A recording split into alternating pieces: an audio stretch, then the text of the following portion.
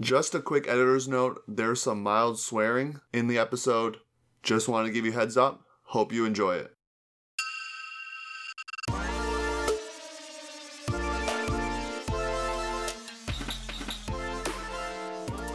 You're listening to the One-on-One with Juan and Only Sports podcast. I'm your host, Theo Juan. Welcome to Season 2 of the podcast. This season, we're going to be looking at the stories and lives of the players, coaches, and personalities that make up the world of Ultimate. Each week, I will talk to a new guest, and we will talk about their journey into Ultimate, what their life in Ultimate looks like, their most memorable games, and a fun rapid-fire segment to end the episode. If you like the podcast, I would love for you to subscribe and drop a review, and get the word out about the podcast to others. Your support is truly appreciated. New episodes come out every Tuesday. This episode is brought to you by Flatball Collective. Want to show your love for Ultimate and Disc Golf? You gotta check out Flatball Collective, an everyday apparel brand inspired by our favorite sports of Ultimate and Disc Golf. It's designed by players from around the world who also happen to be talented artists, and each item represents a unique perspective of the sport. I personally love my Disc is Life sweater because it's super comfortable and I get to rep my favorite sport off of the field as well. Tees, hoodies, toques, towels, mugs, and more.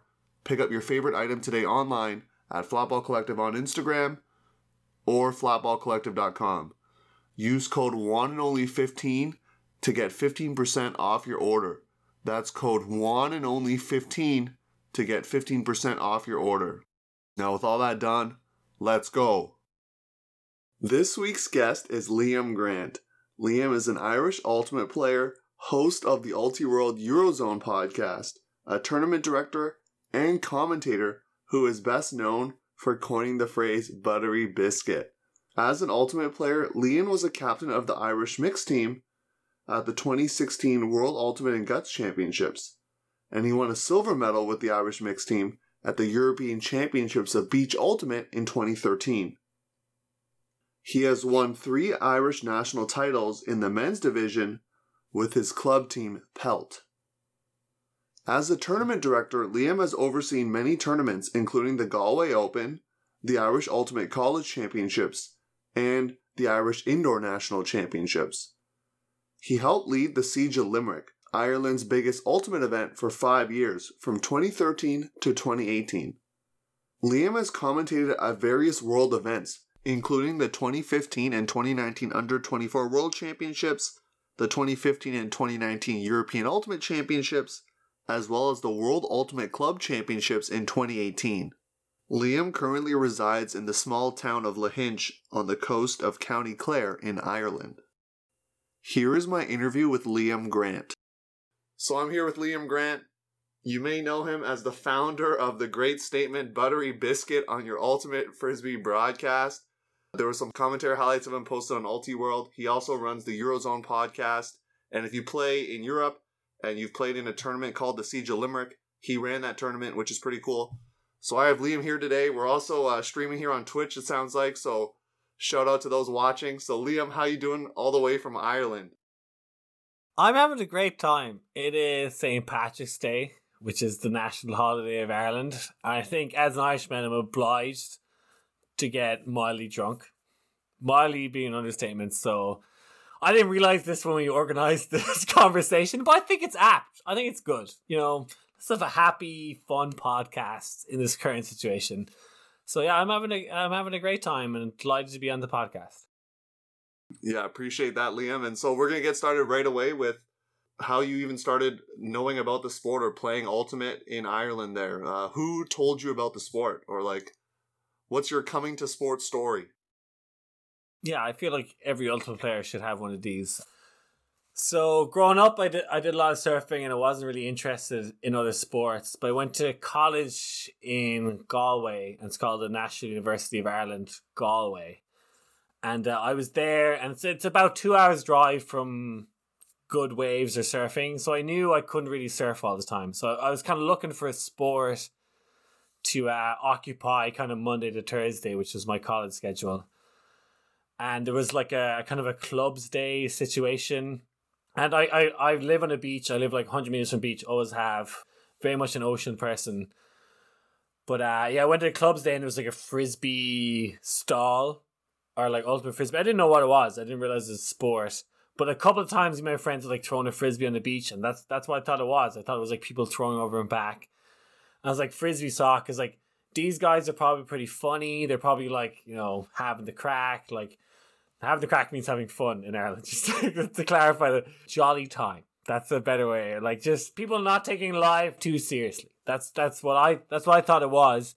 And they're like, hey, do you want to join like Frisbee Society? They said Frisbee, even though it was like ultimate, but that's what they had the sign on the stand was. And I was like, yeah, this seems like a fun activity for me to do like the pastime during the week when I can't surf.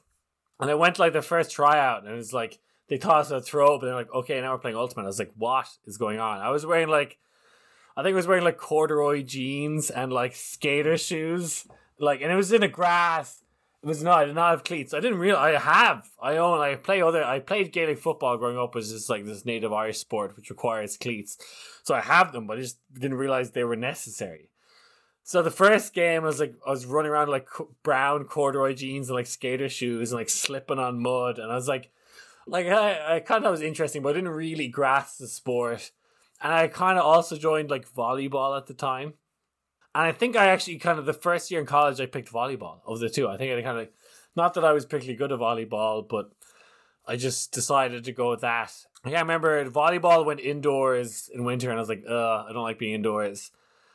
And I went to the Frisbee, and I started training them and kind of grasped the sport. But we had like average 8 people at training. Like the first year of college, I'd never, for a team. So we played Hotbox.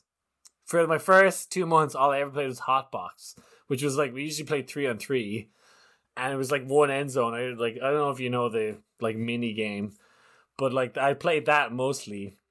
And then they were going to tournaments. They're like, Liam, please come. And every weekend I went surfing. I was like, not interested. I was like, this is just like a secondary sport for me. I don't really care about it.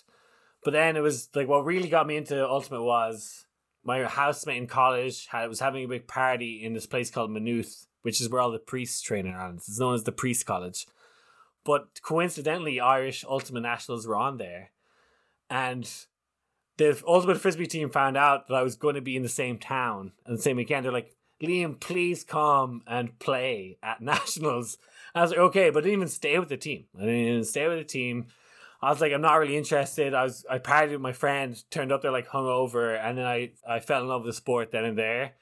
I was a big surfer. I was wearing like board shorts, surfer shorts, and like a terrible jersey. I could not throw a flick. I played Ultimate for 6 months and just decided I'm kind of ambidextrous. Like, I'm actually left-handed by throw at it, so I was just throwing backhands either side. Hey, that could work actually on a flick force, right? You can get away with it if you establish your pivot properly. I'm left-handed, but I like severely hurt my arm when I was a child. I have 2 bad arms, really. That's what it's like. But I fell in love with the sport there. I kind of got the feeling for a tournament, which is what I really love. Actually, I think more than the sport itself, I love like a large gathering of people having a party, playing sport, a weekend getaway where you're like that whole experience, which doesn't exist anymore thanks to COVID. But like that classic ultimate tournament is what I really fell in love with, probably more so than the sport. Yeah, no, that sounds good. A good intro story there, Liam. And when did you feel like you kind of quote unquote made it in terms of like getting your competitive opportunities and really knowing that you could make something of yourself in the sport? As noted in the bio, was that you like captained the national team, right? Yeah. So at some point, you were getting at a level where you felt like you were competent at the sport and able to help lead others. When was that, and what was that like for you? Yeah, but it's kind of a quick transition because, so that first year that I described there, then afterwards, like a lot of people left Ultimate Frisbee team, and like I think in my second and third year, I was captain of the college team, and kind of like learned quickly about the sport. I think 2 years of playing, I made like the Irish beach national team, which was a pretty rubbish team, but we played like the World Championships in Lignano, Sabadorio, 2011, WCBU or whatever it's called. If everyone's met me now, I'm 30 years old. When I was 19, I was on like the surf lifesaving like championship team of Ireland. I was a very athletic surfer beach person. I'm still a lifeguard now. Like at that time, I was very, very athletic. So I'm 6'3". I was probably the best I was at the sport when I was 20 years old. You know what I mean? Well, 1 year playing because I was athletic then, but then college and a lot of other stuff led me astray. So at that stage, I was probably like excelled quite quickly. And like at that time, people in Irish Ultimate thought I was good at Frisbee. Right now, people think I'm very bad at Frisbee, and they wouldn't be wrong in thinking that. The perception has changed is what you're saying. I was very athletic then. That was the main. It's easy to be athletic when you're 20, as I'm sure you know. Like if you're reasonably exercising, it's easy to be that athletic. But yeah, at that age, I kind of quickly excelled, and I kind of liked it. It was like an alternative reality for me, which I guess a lot of people like Frisbee is like their main reality. But for me, it really isn't. Like surfing and the surfer world and that kind of stuff is kind of my main reality or existence. So I actually find it so nice to have this escapism in the ultimate world and how nice people are and going to tournaments for a weekend. I find it really maybe relaxing or nice to have something different in my life. But yeah, I think 2013 I was like the Irish like mixed beach team. We came like second in Europe, and to be honest, that was when I was good at ultimate. I'm not good now, but then was what happened then? I lost my love a little bit for it in terms of playing. I actually just preferred surfing a little bit. And then there's like, at the time I was quite innocent of like how the community works. But I'm sure everyone, like, the community is really welcoming and lovely at tournaments. But sometimes, like, if you get involved in the like politics of it, it can be a little bit like judgmental and... Yeah, I think I know what you're referring to. We'll probably... Won't get too into it because it's a very divisive topic, but ultimate Twitter and Reddit can be very, very divisive, as you probably know. So I don't have Twitter. Do not have Twitter. I've never had Twitter. I've never had Reddit. Yeah, I would suggest staying away from it on the Twitters because yeah. So I've never have any of that. I've never had it. Never have Twitter. Never have Reddit. I have Instagram. Generally, don't post ultimate stuff. Pretty rarely. But yeah, no, I don't find those two like circumstances. So like I found a little bit disheartening maybe around 2015, 2016. I felt like I've never had like a full on like, you know, cancelled moment. But I felt at times that like I was being judged a little too harshly. That I felt a little bit out of environment, or like preferred surfing. I guess that was it. I also just took up commentary. I got injured in 2015 when I was on the Irish Open team and did commentary instead at the European Championships. And I was like, I kind of prefer this because if you're from, I don't know what it is in Canada, but if you're from a European country, you pretty much have to pay your own way. Yeah, it's like that here. Yeah, pretty much. Yeah, so, and especially it tends to be like WFTF events or European Championships are really expensive. It seems like ballooning expensive, which I'm trying to deal with. I was like, I can get paid to commentate. At least I can like be there and feel the vibes. Yeah, and be with your friends too. Yeah, and then like still like if you go to Windmill or any of the other big European tournaments, it's all the same people. It's all the same people there. Like any like I can still go to those and they're far less expensive. And like that was, I guess, a big changing in my like elite ultimate career. For those on the podcast, I'm doing little bunny ear quotation marks that like I didn't actually have an elite ultimate career, but it's easier to go to one of these events and then pay to go to a party tournament, and you know what, it's mostly the same people there.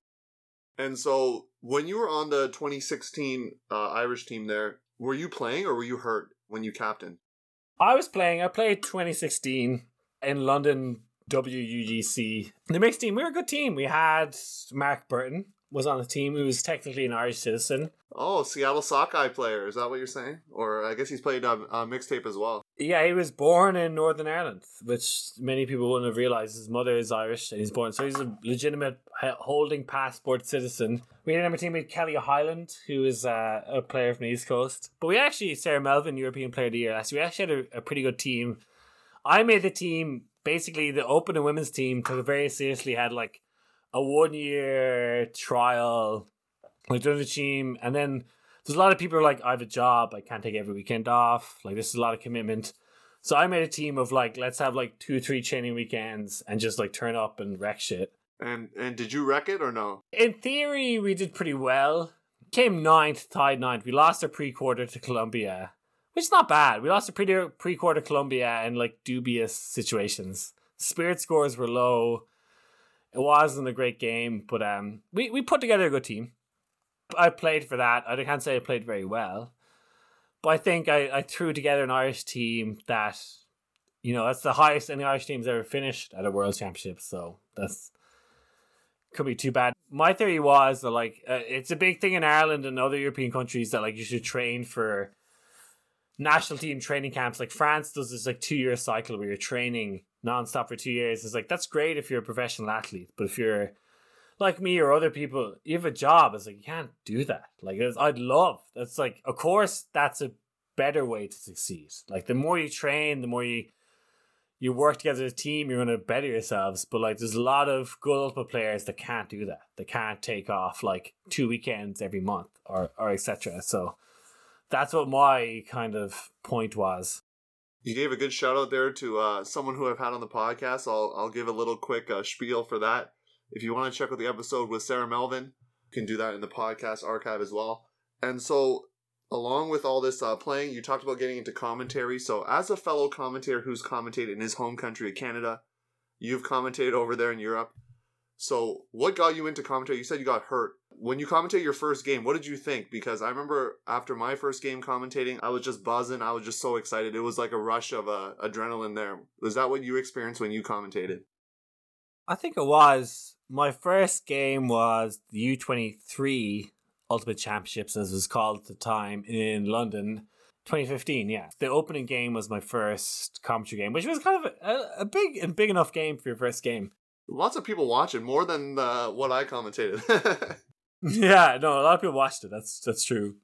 I'd written 1 or 2 articles for Sky magazine at that time, and I saw they were doing 123s, and I messaged them being like, "Hey, I seen this event. Can I commentate at it?" I think the initial response was no. It was Elliot Trotter at the time. I was like, "Please let me commentate."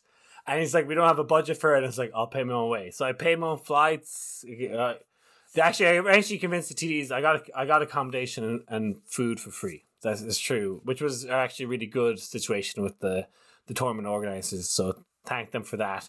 But I did just bully my way into doing it.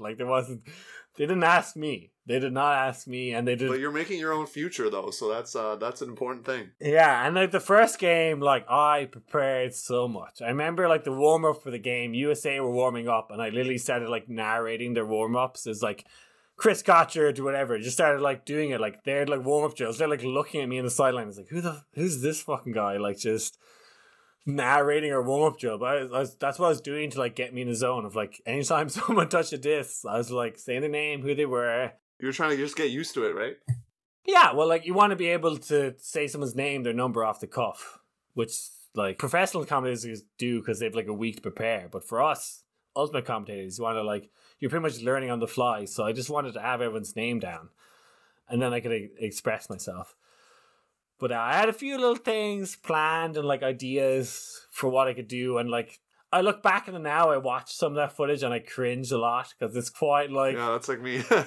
I cringe quite a bit because I'm oh, buttery biscuit. And it's a bit too much. And you see some people love it and some people hate it. I can definitely see why people hate it. But more than anything, I made a name for myself. People who is this guy? Which was kind of the objective at the time. I was if someone watches one of my streams in the early days, it's not really the case now. The early days is I want people to know who I am.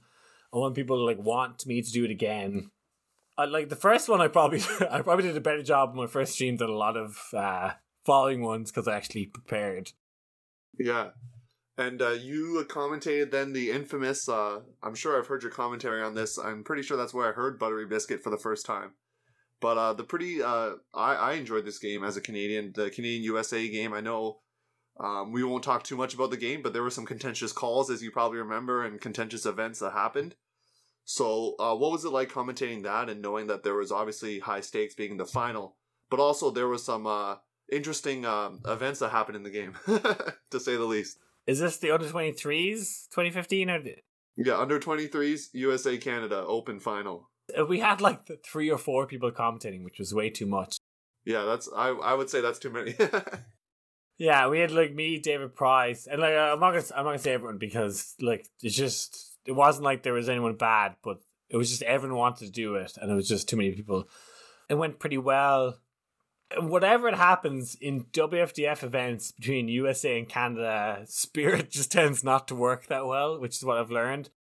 Well, they're used to a North American style, which is something we can maybe talk about as well, because I know in Europe, and I've had Europeans on, and they've talked about Spirit of the Game, and that's something that's highly valued. Not that it's not valued in North America, but I think the physicality of Ultimate is very different when you look at places around the world. Would you say that's true?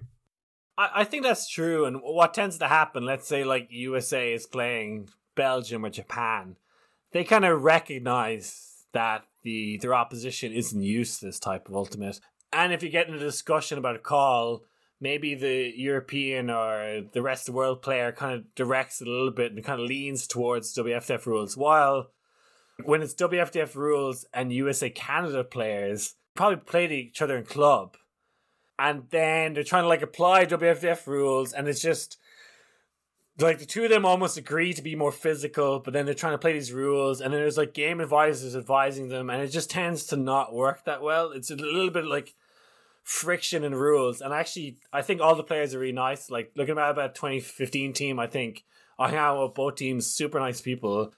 I just think that's a weird dichotomy of like both those players used to playing a certain rule set and now been forced into this other rule set that they're not used to, and nobody's used to it on the field. Well, the game advisors too, because I heard because I did a live stream for this on my Twitch many months ago now, and having the two Canadian coaches on, but that was the first time they had game advisors. As I'm made aware of. I'm not sure if I would have to confirm that, but they said that was the first time that game advisors were initiated at a WFDF event. So that's obviously going to be a big change for those players as well, right? So for you as a commentator now, you've commentated that and obviously some more events. So what have you learned in your time at commentating? Because you said, you cringed with your first recording. So what have you learned since then?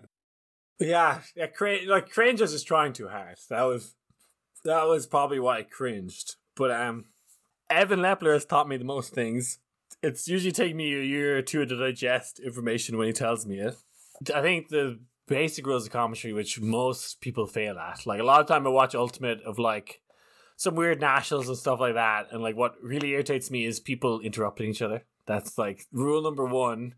Whatever it is, do not interrupt each other. Figure out some system. Like Evan kind of prefers, which a lot of maybe North American Ultimate prefers, is a play-by-play, and they're narrating the game. They're just going through it. And they'll leave gaps, particularly like after a point is scored and stuff, for the color comment to come in and like add some analysis. Definitely nothing wrong with that. In fact, it's good because it usually lends itself to people not interrupting each other.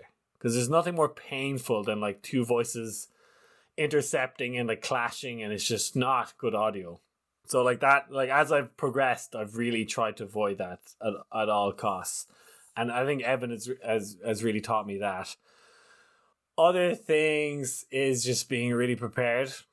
If you learn like the numbers and team names and stuff like that, or like the player names, it allows you to relax and not be like looking at a sheet. Because I'm sure you've experienced this as an Ultimate commentator. You're quite often doing like 5-6 games in a row. So you can't like prepare the day before because you have like 5 games. You can't and you might not even know what the games are. It's like a knockout round. So you get like handed a sheet like 20 minutes before. It's like, oh, it's these two teams. And it's like, usually teams do warm-up drills and I narrate them to myself or out loud of like every player touching it. I find that's a really good way for me to get ready for the stream. Yeah, that's a true point there. And I think you're able to obviously research and do those things, and that makes it a lot easier. I started doing some commentary for one-off games in Ontario. There's a university, big university athletics program. And so I commentated basketball and volleyball actually. And so having those be one-off games is a lot easier because I know the two teams that are going into it. I can research stats and things like that. So it's always nice when you commentate. I'm sure, Liam, as you probably know, when you commentate a whole team of players, you don't have to look at the numbers. You're just like able to even give some more off-the-cuff stories, which is fun as well. And so is that something you plan to continue to do there, Liam, is to continue commentating more so than playing? Is that would you say that's accurate or no? I think so. I think I have maybe 1 or 2 more European or World Championships in me. I'd like to do maybe one more. I don't want to spoil anything, but I thought I was going to play in WCC in London, but I don't know if that's going to be the case. I'm also on the WFDF board, which you probably don't know, but the whole audience knows now. So, but I thought I was going to play in London next year, but I'm not sure if that's going to be the case for a lot of reasons. But Liam, since you're on the board there, I'm gonna formally put in my application to commentate, so I can send over some highlights, Liam, and maybe one day I'll commentate with you, the legend. So that's part of why I got you on the pod. So I think we're the only two people who have ultimate commentary highlight reels on YouTube. Yeah, man, I do my research. You know what I mean? If I'm having a chat with someone, I type their name into Google, right? And YouTube, and I found your reel, and I was like, all right. Liam, I'm going to give you a chance now to give advice. Since you listen to the podcast, this question's probably coming, so you're going to give advice to anyone listening to the audience that wants to be a commentator themselves, okay? They're going to learn from Liam Grant, the buttery biscuit man himself. So, Liam, what's some advice you would have for someone who loves Ultimate and then eventually wants to hang up the cleats and get into the booth?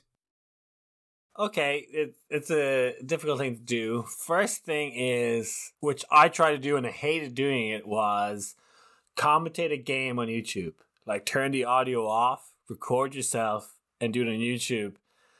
And it feels like really weird, like doing it in a game that's already happened, and you're like, don't really believe in yourself. But if you do that full on and listen back, and it's good, you will definitely excel in life. And like I did it a few times before I did my first ever live stream, and it was embarrassing listening back to myself. I didn't really buy into it, but it helped me so much. Because you realize you can never stop concentrating. If you're doing play-by-play commentary, you can't zone out. You know what I mean? That's people think you can if you've watched an Ultimate game before, it's completely different to watching it and commentating it, because you can never zone out. Usually you're 90, 120 minutes of just full on narrating, concentrating. Because even the points that aren't happening, in terms of the time off, you're still talking or you're having a conversation with the other person, right? So yeah, and they're usually the hardest parts. You're trying to fill it with interesting content. That's my first tip. Second tip, which is probably not a tip people don't like. There's people who decide to commentate, right? In WFDF, in Europe, in EUF, I'm sure in Canadian Ultimate, whatever. There's someone who picks the person. It's a tournament director, whatever. You gotta find out who they are and schmooze them hard. Schmooze them. That's how I got into it. As I said, my friend Lorca, who's better commentary than me, worse at schmoozing. I schmoozed. I kept asking people, who's the person? Who's the person that makes this decision? And I'm going to rub up to them and do whatever I can to convince them that I'm the person to do this job.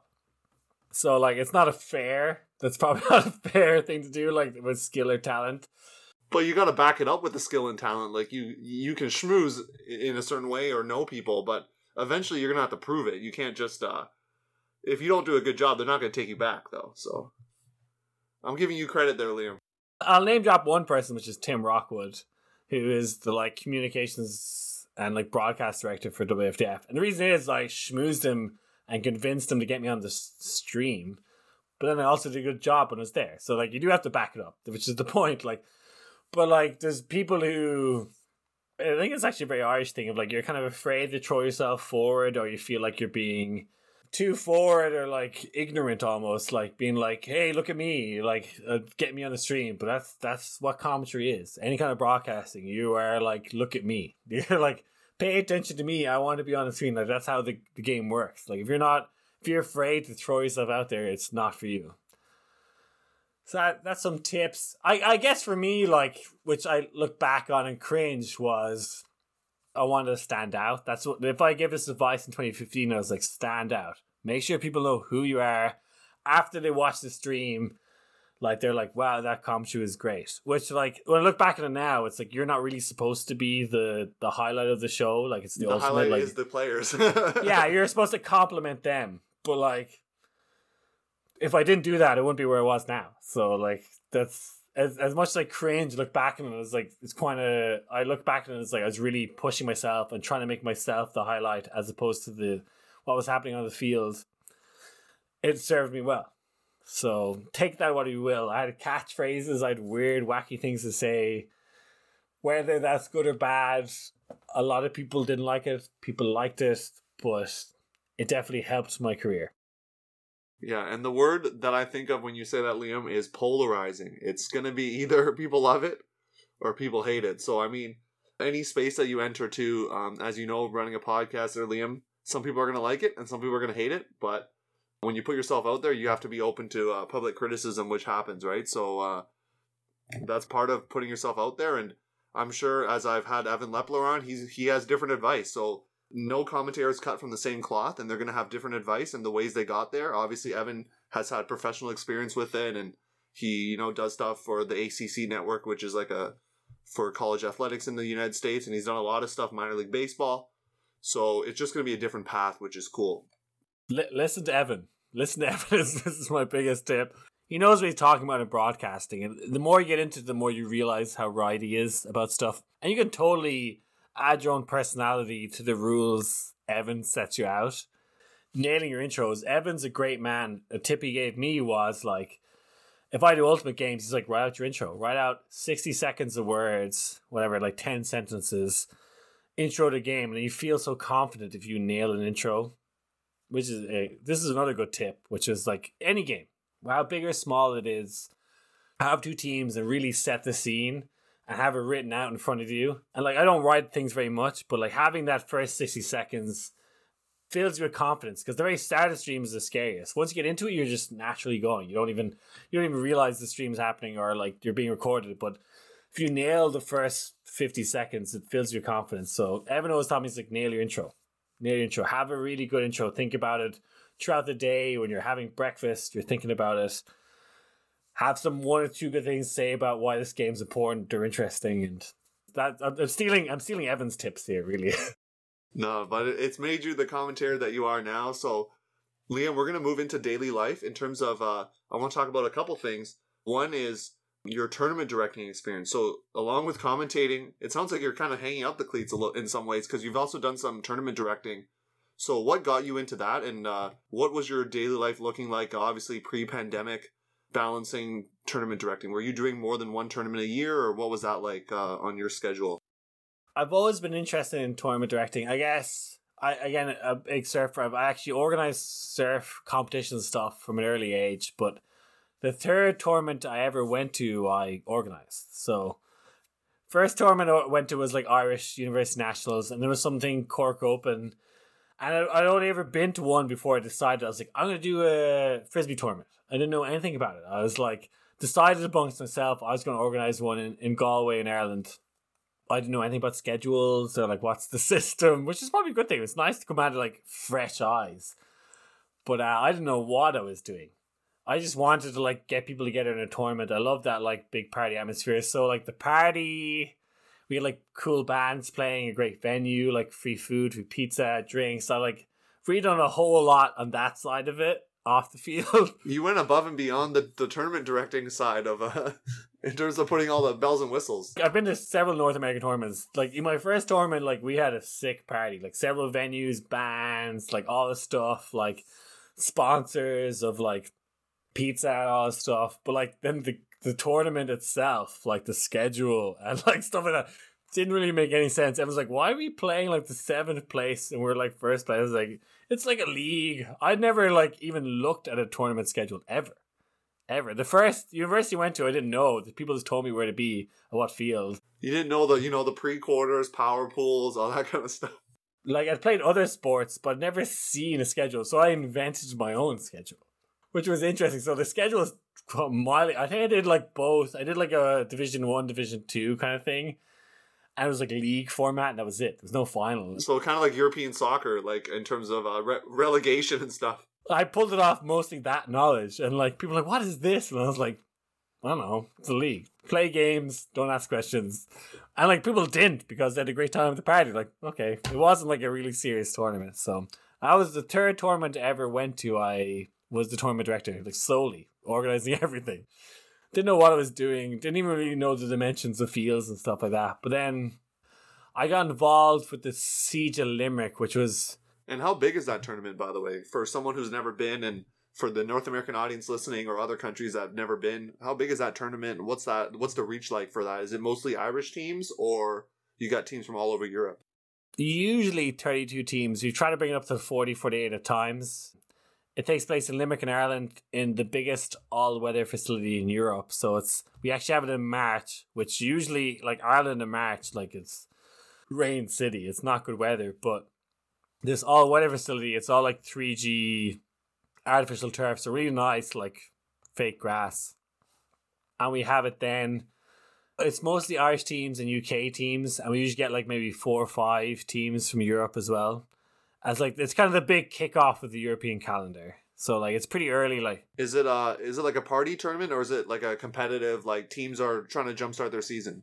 I guess like there's 2 big parties with it, definitely. So it is a party tournament, but let's say like a lot of national teams like under 24s and stuff like that would come because it's a good like training weekend for them or like an early competitive tournament. It's Chevron and Clapham and like other teams have come and it's like as almost like a selection or like we've picked a roster of. Do they do like a split squad kind of thing? Because that's a pretty popular thing in North America. Yeah, they've done split squads. They have done that actually. And they're like, this is like an early competitive tournament. You're going to have competitive games, but there's also a big party. Like the kind of lower end of the bracket is like Irish club and college teams. And they'll all go to the party. Like they'll also try and win. But like they're also being competitive. It's a good tournament because the University of Limerick, like it's probably one of the best sports campuses in the world. Now it's overwhelmingly the biggest like all-weather facility in Europe. Cool, so you're not worried about being rained out or anything like that. They also have lots of grass fields. Munster Rugby trained there and other stuff like that. Cool. So along with your tournament directing, was that something that you were doing along with your day job kind of thing? Like obviously it's not your full-time job, but how much time did it take up of your day? Was that something that was really busy for like a few months prior to the tournament? Like, how stressful was it? I think to date, I've never made money off Ultimate Frisbee tournaments. I'm definitely on a net loss. You're in debt, is what you're saying. I'm definitely in debt from running Ultimate Frisbee tournaments. But when I was 18, 19 years old, I set up a surf school and I ran that for like 5 years. And that was running in tandem with like college and playing Ultimate. I was involved in a startup and stuff like that. So like, I've never made money off Ultimate. I've kind of made money off commentary, not a whole lot. Most events I make zero. Like fly to Japan, I did that for like pro bono. I did a lot of other events for zero money, and then every now and again WFDF pays me a decent amount for an event in Europe, and I make money, but that's it. Like for example, people probably want to know, like let's say for EUF tournaments like European Ultimate Championships, I get like €50 a day. That's what I get. And what is that translated into USD? I don't know if you can transfer that into Canadian dollars, but for those who don't know how much a euro is worth, what's that translated? €50 is how much in a USD there? I'd say that's probably like $75 is my guess. And what's that? It's probably like 100 Canadian dollars. Probably something similar. That sounds about right. And does that cover your meals as well? Are you getting free meals in there, or? I'm usually getting like expenses paid. You mentioned something really cool as well that I wanted to ask about, which you're part of you call it, what is it, WFDF? I think maybe North Americans call it WIFDF. I don't know, maybe that's... WIFDF is fine. They encourage WIFDF. It's funny, in Australia and Germany, they call it WUFDF. I've actually brought this up in a meeting. It's like, we need to decide what we're called. It's like, like NASA. Like, is it WIFDF? Is it WFDF? Is it WUFDF or something? So they encouraged me to say WFDF originally, but they've actually said WIFDF is the official rules of the thing. Your experience on the board, are you able to share what you do there and sort of some cool plans on the horizon as well? Once again, if you're able to share, obviously there is certain things you probably can't. So how did you get on the board? Why did you do it? And what do you do? Yeah, I just want to learn more about WIFDF at the time. And I saw there was this like call out for the Athletes Commission. And there's this thing called the Athletes Commission, which every Olympic sport has to have.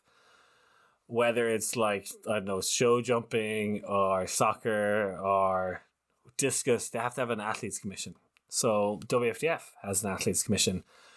And to be a part of it, you had to have played the World Championships within like 4 years. I think that's the criteria. We're gonna release it on the website to make it more obvious. But I'm pretty passionate about this sport. Like, how does it work? What's going on?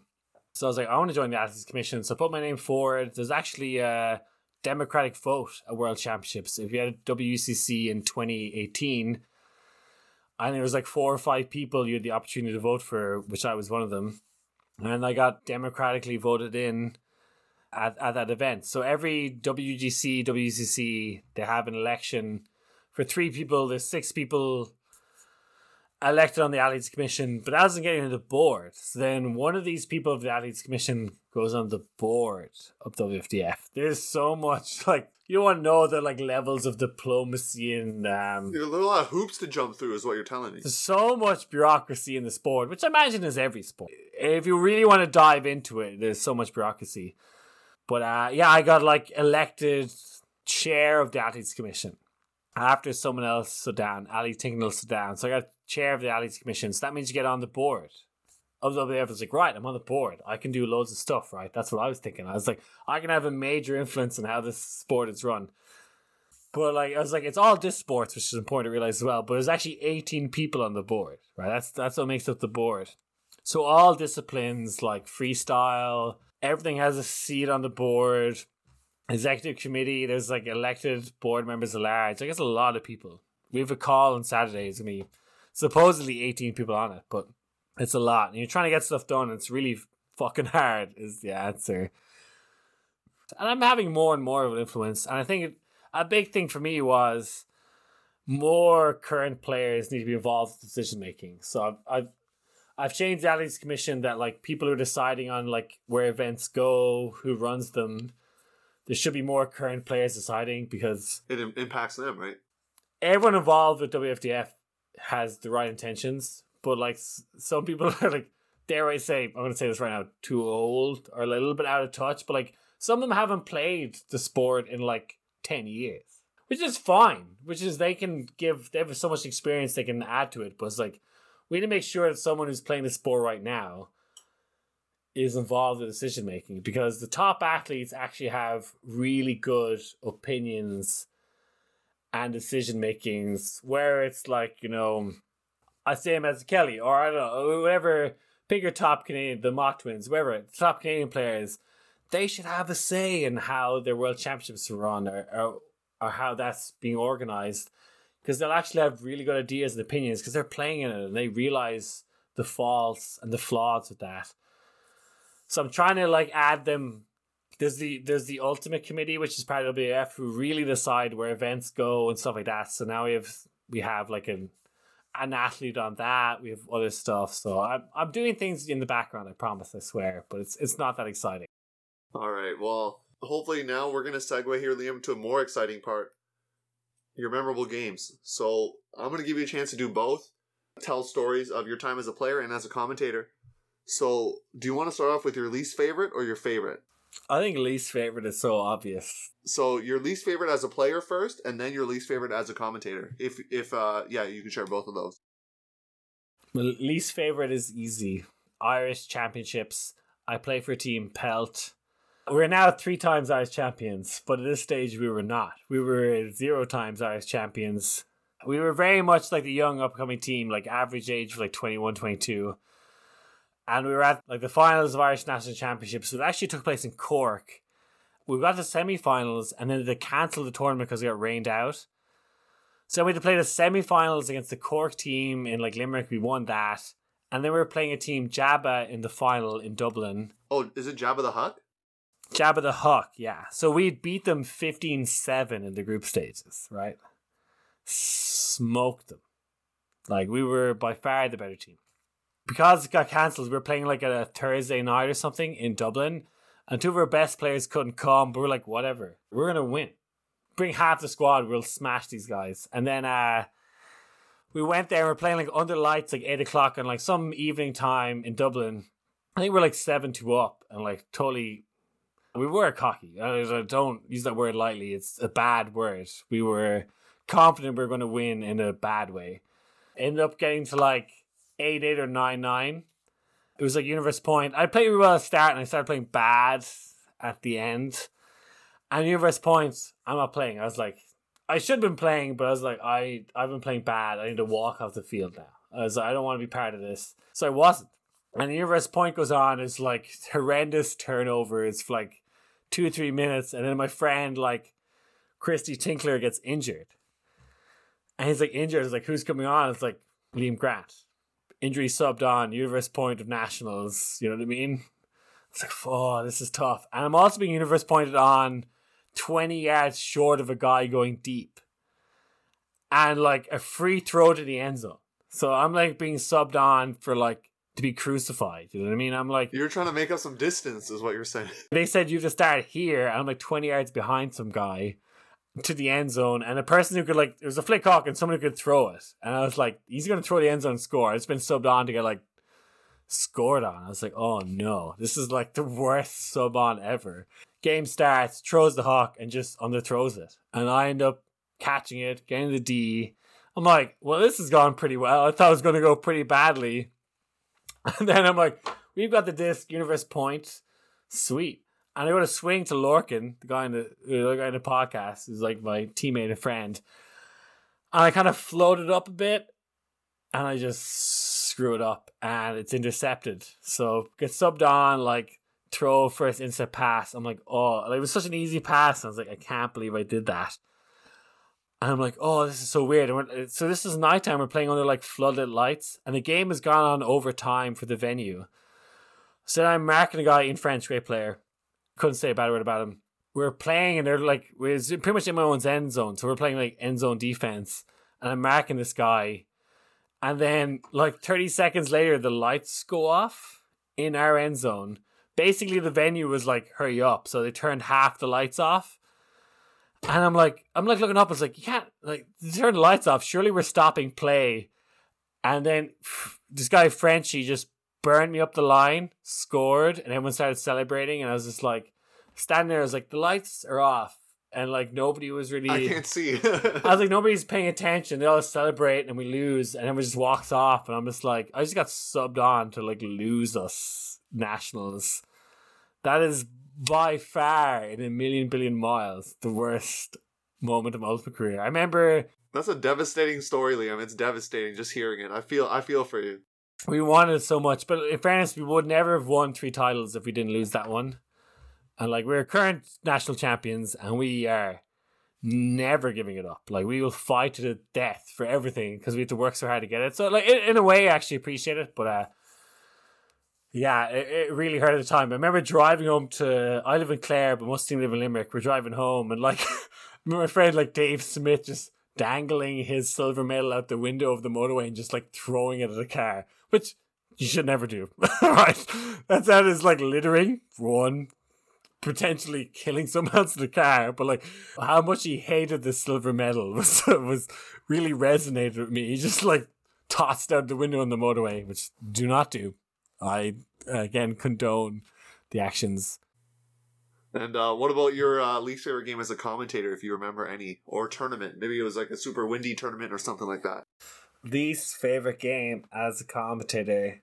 Do you know, so like as commentary, if it's a great game, it's so easy. Like a tight, right? Like back and forth kind of thing. Yeah, well, you're so excited about it, and like, if you were commentating, I don't know, what's the best games in Ultimate? If you were doing it, you would do a great job. As a lay person, if you had to commentate, the one that sticks to my mind is 2016 USA Japan. Anyone could do that game well. Anyone could do that game well. Anyone. If it's your first time commentating, you would have probably done a great job at that game. What's really hard is do a bad game well. A game where it's like big blowout. Big blowout is the worst. Because you can't be like disinterested. You can't be like, this game's over. You have to be like, oh, will they come back? I know it's 12-2 to Japan over Mexico, but maybe the Mexicans can run. It's just like the worst ever. I remember at Tom's Tourney, there was a game where it was a good game until one very moment where I think it was France versus Nice Bristols, which was France preparing for a tournament. Nice Bristols are GB champions at the time. And whatever happened, they just had a 40-minute long point, which was like the majority of the game. It just like, they had like 2 timeouts in the point, and it was just going on forever. And as a commentator, it's too much to ask to say it's good. And especially in Ultimate, like there's a big thing about like being positive. You can't criticize anyone. I get that to a certain sense. Like people aren't professional athletes. It's different in like, you know, NFL or Premier League or like. But even that, like the criticism when I watch the commentaries in the pro leagues in North America, like there is some criticism, but it's not like it's always sugar coated in many ways, which in some ways is good. But you kind of want your commentaries to be authentic, right? Yeah, like for me as an Irish person, if you ever watched, again, I hate to reference this very male specified league of the Premier League, but have you ever seen Roy Keane, who is a Irish soccer player and like just roasts people? If someone has a bad game, he does not like definitely goes over and beyond to like grill them. You know what I mean? I feel like Ultimate's the exact opposite. You can never say anything negative about anyone. It's like if someone's a bad throw, I can't even say they're a bad throw. If someone give out about it, it's like that's a bad throw. That's nothing. Like everyone makes bad throws. It's like can we not just say that was bad? And like so like bad games so hard. But yeah, I remember that Nice versus France game. It got to so point it was so bad it was kind of okay again. That we could joke about how bad it was. Now we get to bring the good news out there to the audience. Your favorite game first as a player, and then your favorite game as a commentator. The last Irish National Championships, which I guess would have been 2019. And this is a progress from Pelt. When I first talked about a story of losing nationals, it was probably like 2013. I don't know, it was a while ago anyway. But 2019... we were two-time Irish champions, I think defending champions. And we're going up against Team Ranelagh, which is like the Dublin elite team. And like we were outmatched across the board. We did not have the same, this as far as I could see it, I was like, we did not have the same players across the board. Talent-wise, skill-wise. But we probably won more national championships than they did. And we're probably better winners than they were. And the biggest thing was Lorcan Murray had come back again. I kind of come back from the ashes. We played zone the entire game because we could not match them physically. We were, me included, everyone, we could not do it. We started the game trying to play like match defense and we're losing. And like first quarter game we said we were going to play zone from now on. We played zone, we started winning back. And like we essentially on Universe Point won a nationals that we shouldn't have won. We did not deserve to. But Lorcan Murray, like I played pretty rubbish. I played like handler mark in the zone, which is what like retired tall people do and try and like foot block someone, which was like my role. But I was so happy about it that I could like be involved and do something. But Lorcan, I think, scored 2 breaks. So stoked for him. Like it's a man I love so much. And we won the nationals that we just shouldn't have won. We had 2-3 years where we should have won and we didn't. So you made one back though. That's okay. You made one back. We made one back, but it's totally a mentality thing. I know people talk about it in sports, but like those early years we didn't have the mentality, but we had the talent. And now we're like really struggling to have the talent, but we still have the mentality. We never doubt ourselves, even though it was like all of us before the game is like, if we'd have bet money on it, we would have bet on the other team. That is 100% all of us would have, but like, it's like none of us would have changed our gameplay or like been scared in the circumstance, right? You know what I mean? Like we would have all confidently played our best. It's like we're out there to play our best. Chances are we'll lose, but like we're going to play our best. And we've lost so many times already and we've won so many times already. We're not fazed by the game. And that's probably what got us through. That was my greatest moment. It was the third Irish title, which seems like the least significant, but it was one that we shouldn't have won. And I got to win it with some like old friends that will probably never do it again. It meant a lot to me. That's what the podcast is about, telling some cool stories. And then you probably have a lot of games to choose from with your commentating career. So your favorite game that you commentated as a commentator there, Liam? Now there is one because I know I've sent it to people. And I think I did a good job and it was an interesting game, which was probably more interesting to Europeans, was pre-quarter at WCC 2018, which was Bad Skid versus Clapham. Nico Mueller referenced that game, so I did a fucking stellar job on the commentary. You should watch that back. I think there's some weird interference with it, but like I did a good job on commentary. But for Europeans, like Clapham at this stage was 8 in a row, European champions. Such a stacked squad. Like 1 to 24, their players are really, really good. And Bad Squid had like annually lost them by 1 or 2 points. And like had really good players, but could just never have the longevity. Yeah, that game, they just turned up. I think they were down the first half. Bad Skid, the German side, maybe like 8-6 or something like that. And basically, Nico Müller, who is a baller, really, like if you've never seen him play, I compare him like to the like European Chris Kocher. Like it took him a while actually to kind of reach where he is now, but like such a solid, great player. And like every other pass in that game, him and Holger Boyd Müller, the other two top European players, two like of the top 5 other players in Europe, they're the top 2 in the men's division. They played every point in the second half. Pretty much 10 players pretty much played every point.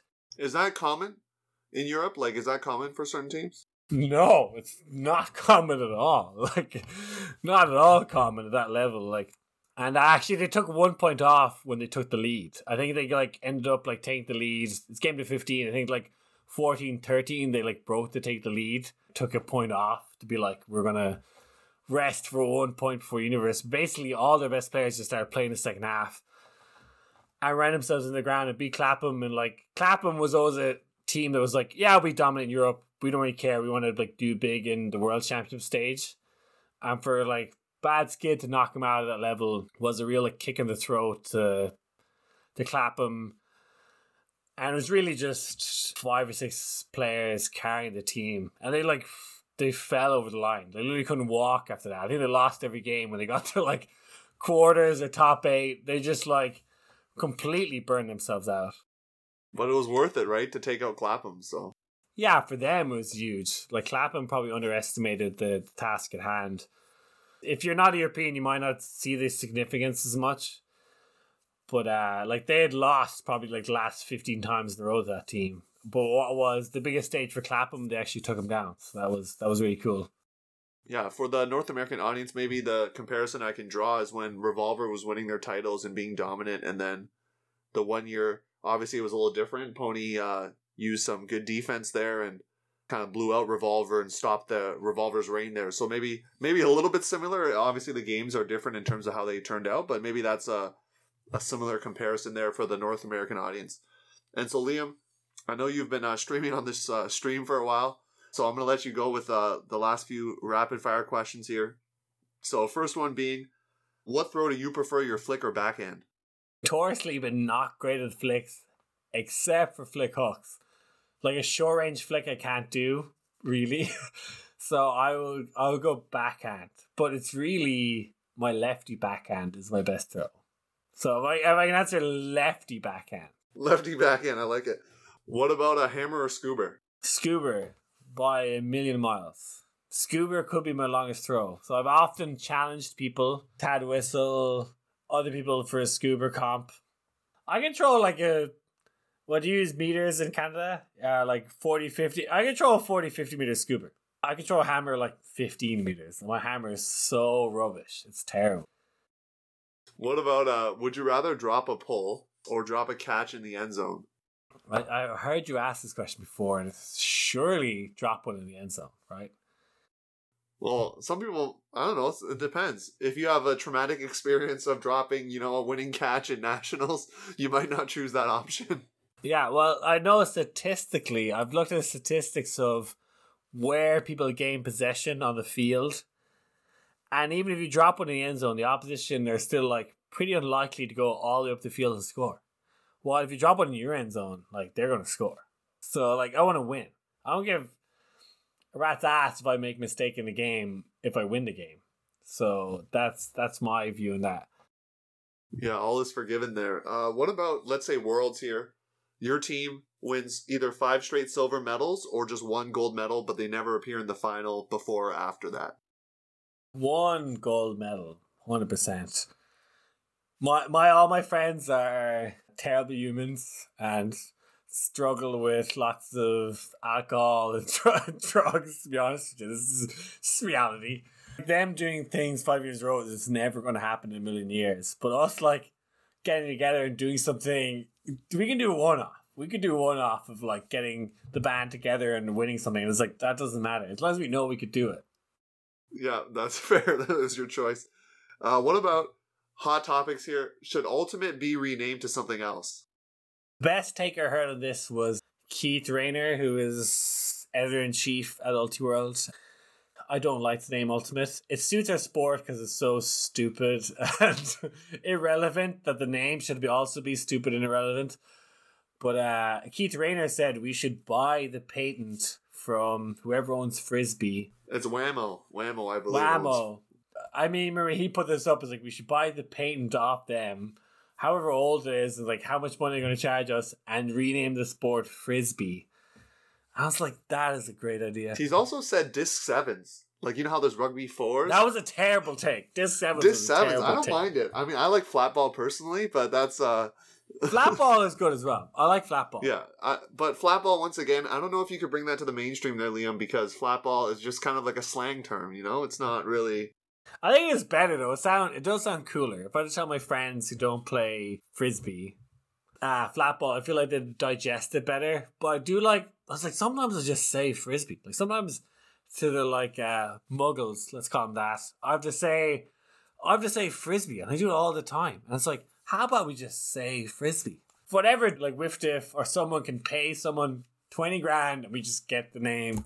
Sounds like a worthwhile investment to me. Then all the confusion, that's fair.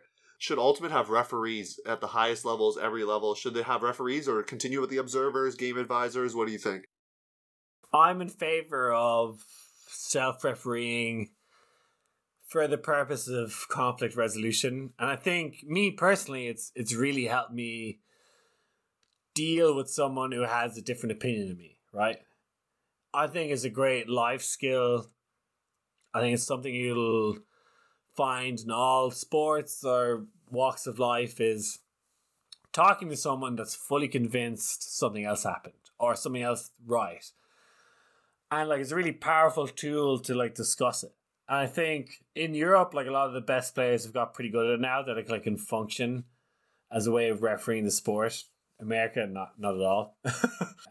Definitely self-refereeing, I think, works in certain countries better than others right now, based on what I've seen at Worlds tournaments. Yeah, but I'd say like this year, 2019, the European Championships, particularly in the open division, was GB versus Germany, which was a really hotly contested match. Like, it was, people betting was 50-50. It came down to universe point, but I commentated the game throughout the whole game. Like, lights of Nico Müller and Justin Ford have so much respect for each other. And the way they discussed every call, they were just trying to get to what happened. Asking people, was it in or out? Like, there was no bullshit at all. And I've seen it happen at teams that wanted more than anything. Like, as again, Nico Müller, Holger Müller, they lost that game after being ahead.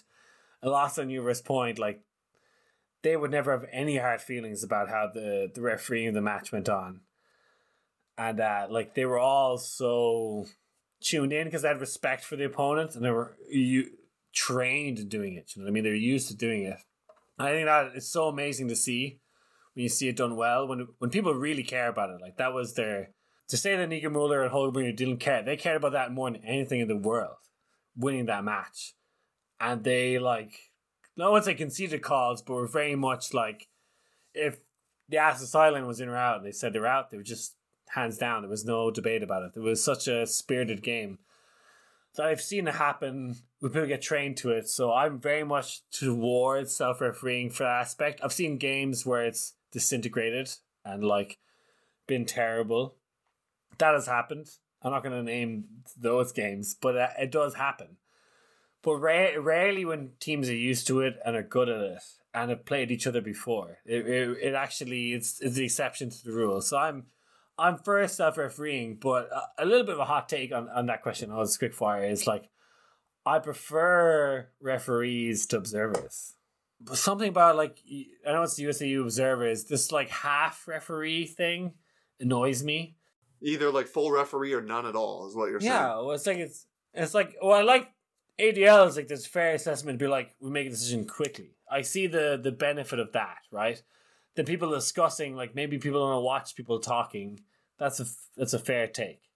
I watched loads of USAU Ultimate, and people like discuss for a while and ask someone, and then they can decide whether they want to ask someone. It's just like half refereeing. Like, they have binding decisions. They can decide things without the like players' consent, whether it's in and out calls, or if they go to observer, they make a ruling and it stands. You can't like change it. So I dislike that. It's you're still stopping the game, but you're also not giving players full ability for conflict resolution or to decide amongst themselves. It still takes away that. We talked to the Olympic Committee about why Ultimate is a great sport. It's self-refereed, right? I think observers are taking that away. As far as I'm concerned, you're taking that away. You still have the negatives of self-refereeing, which is stopping the game for far too long. Speaking of Olympic Committee, as you mentioned, one of the other questions I like to ask is, should Ultimate continue to pursue its place in the Olympics? I'm going to assume your answer based on your place on the WFDF board, but I'll let you answer it anyways. My answer is yes for now. I've had a line of this as like, okay, 2028 is in LA. America is the big home of Ultimate. Like, LA seems like a place we get into. We've been pushing this for a while. There's been lots of different things that we have to be doing, having events in the US and like buying into the World Games and like pushing the broadcast and like trying to say like, here we're a great sport. And they've definitely been pushing mixed and self-refereeing are two big pros to that. You gotta realize that like people who are running the Olympics in LA are people from LA, right? Like, imagine someone from LA. I hate to use this word, but woke. They're woke, so right? They love the idea of like gender equity. They love self-refereeing. These are things that people in LA buy for, and these are the people running the Olympics, and they're the people who are deciding. Which, like, I say that in the most positive way ever. I love those. I love those things, but it's also important to realize if it was in a different country, it might be different. So I think like 2028 LA is like a really good goal to aim for. Unfortunately, Liam, it has come to an end. That actually wraps up our episode for today. So, Liam, you plugged your Instagram earlier, but I'll let you do it again. And maybe some of the games that you've enjoyed commentating that I'll make sure to plug in the show description as well. So why don't you plug where people can find you on social media and things like that? Yeah, so I don't have much social media. I have Instagram, which is Liam Granty, LIAMGRANTY, Liam Granty. And then for games, you had mentioned Badskid versus Clapham as a game you commentated. Any other games that maybe you played in that people could check out as well? Oh, played in third place game at Windmill Open, which is Pelt versus their like Team Eric or whatever it was. It was like the All-Star pick. Is that all available on YouTube? Oh, there's definitely a highlights of it. There's definitely like a 3-4 minute highlight. I'll post that in the show description for you there. So Liam, thanks for coming in on the podcast all the way from Ireland there. I do appreciate it. Yeah, glad to be on board. Fair play for doing the work. I know how hard it is to do a podcast, so appreciate the content you're putting out. Fair play to you. Thanks for listening. Keep an eye out for the next episode where I interview Jean Kyra Tuavilia, a Filipino Ultimate player who has played for the Mulatto Pilipinas, the Philippines national team, and on the Asia Oceanic Tour. In this interview, we talk about Filipino Ultimate, her time on the Asia Oceanic Tour, and we talk about balancing Ultimate with other life goals. As always, you can follow me on Instagram at Juan_and_only_sports, and you can check out some commentating highlights on YouTube at Juan and Only Sports. Catch you listeners on the flip side. Peace.